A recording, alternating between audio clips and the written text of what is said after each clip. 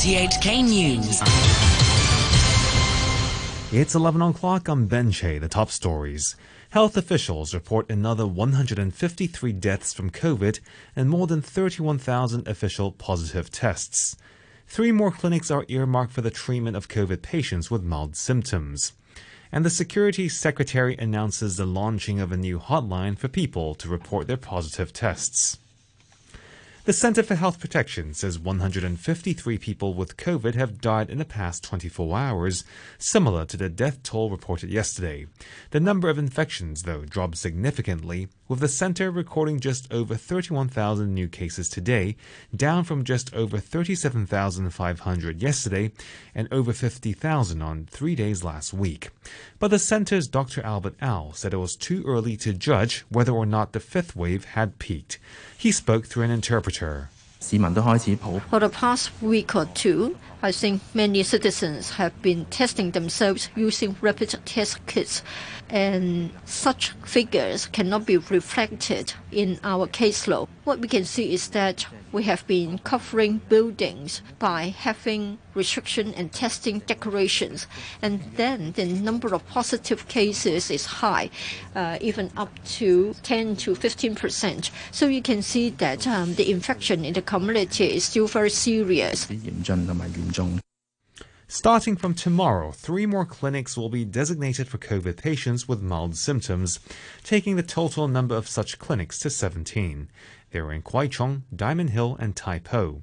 Dr. Larry Lee from the Hospital Authority says officials are now working to convert more beds for COVID treatment. We are working out a full speed and try to elaborate on the general ward. As I mentioned before, we try to install the fan and also to enhance the engineering, try to make sure a safe environment to capacitate the COVID patients. And now we do it as soon as possible and towards the directions to 50%. Dr. Lee said the HA was in constant communication with the private sector about taking patients. Dr. Henry Yeung from the Hong Kong Chinese Medical Association says the government should set clearer roles for different private hospitals so they can better help fight the pandemic. He made the comment after Vice Premier Han Zheng reportedly questioned why private hospitals had not been helping to treat COVID patients. Dr. Yeung said not all private hospitals should admit COVID patients, as it was also important for people with serious illnesses to receive treatment in a safe setting. But he said the government should mobilize those private hospitals which were able to take in COVID patients. I think the government should be the leader in these public operations, one way to fight against the Omicron, and at the same time to give hope to those patients who are in urgent need of receiving medical surgical treatment in a clean environment. And that's the duty of the government. Security Secretary Chris Tang says authorities are launching a new hotline for people who've just tested positive for COVID, so isolation can be arranged. Anyone who tests positive can send a WhatsApp message to 52331833, as long as they have no symptoms or the symptoms are mild. Mr. Tang said priority will be given to those whose living conditions are unsuitable for self-isolation. He spoke to reporters today after inspecting the makeshift isolation facility in Chengyi. We will try to arrange the admittance into these isolation facilities as soon as possible.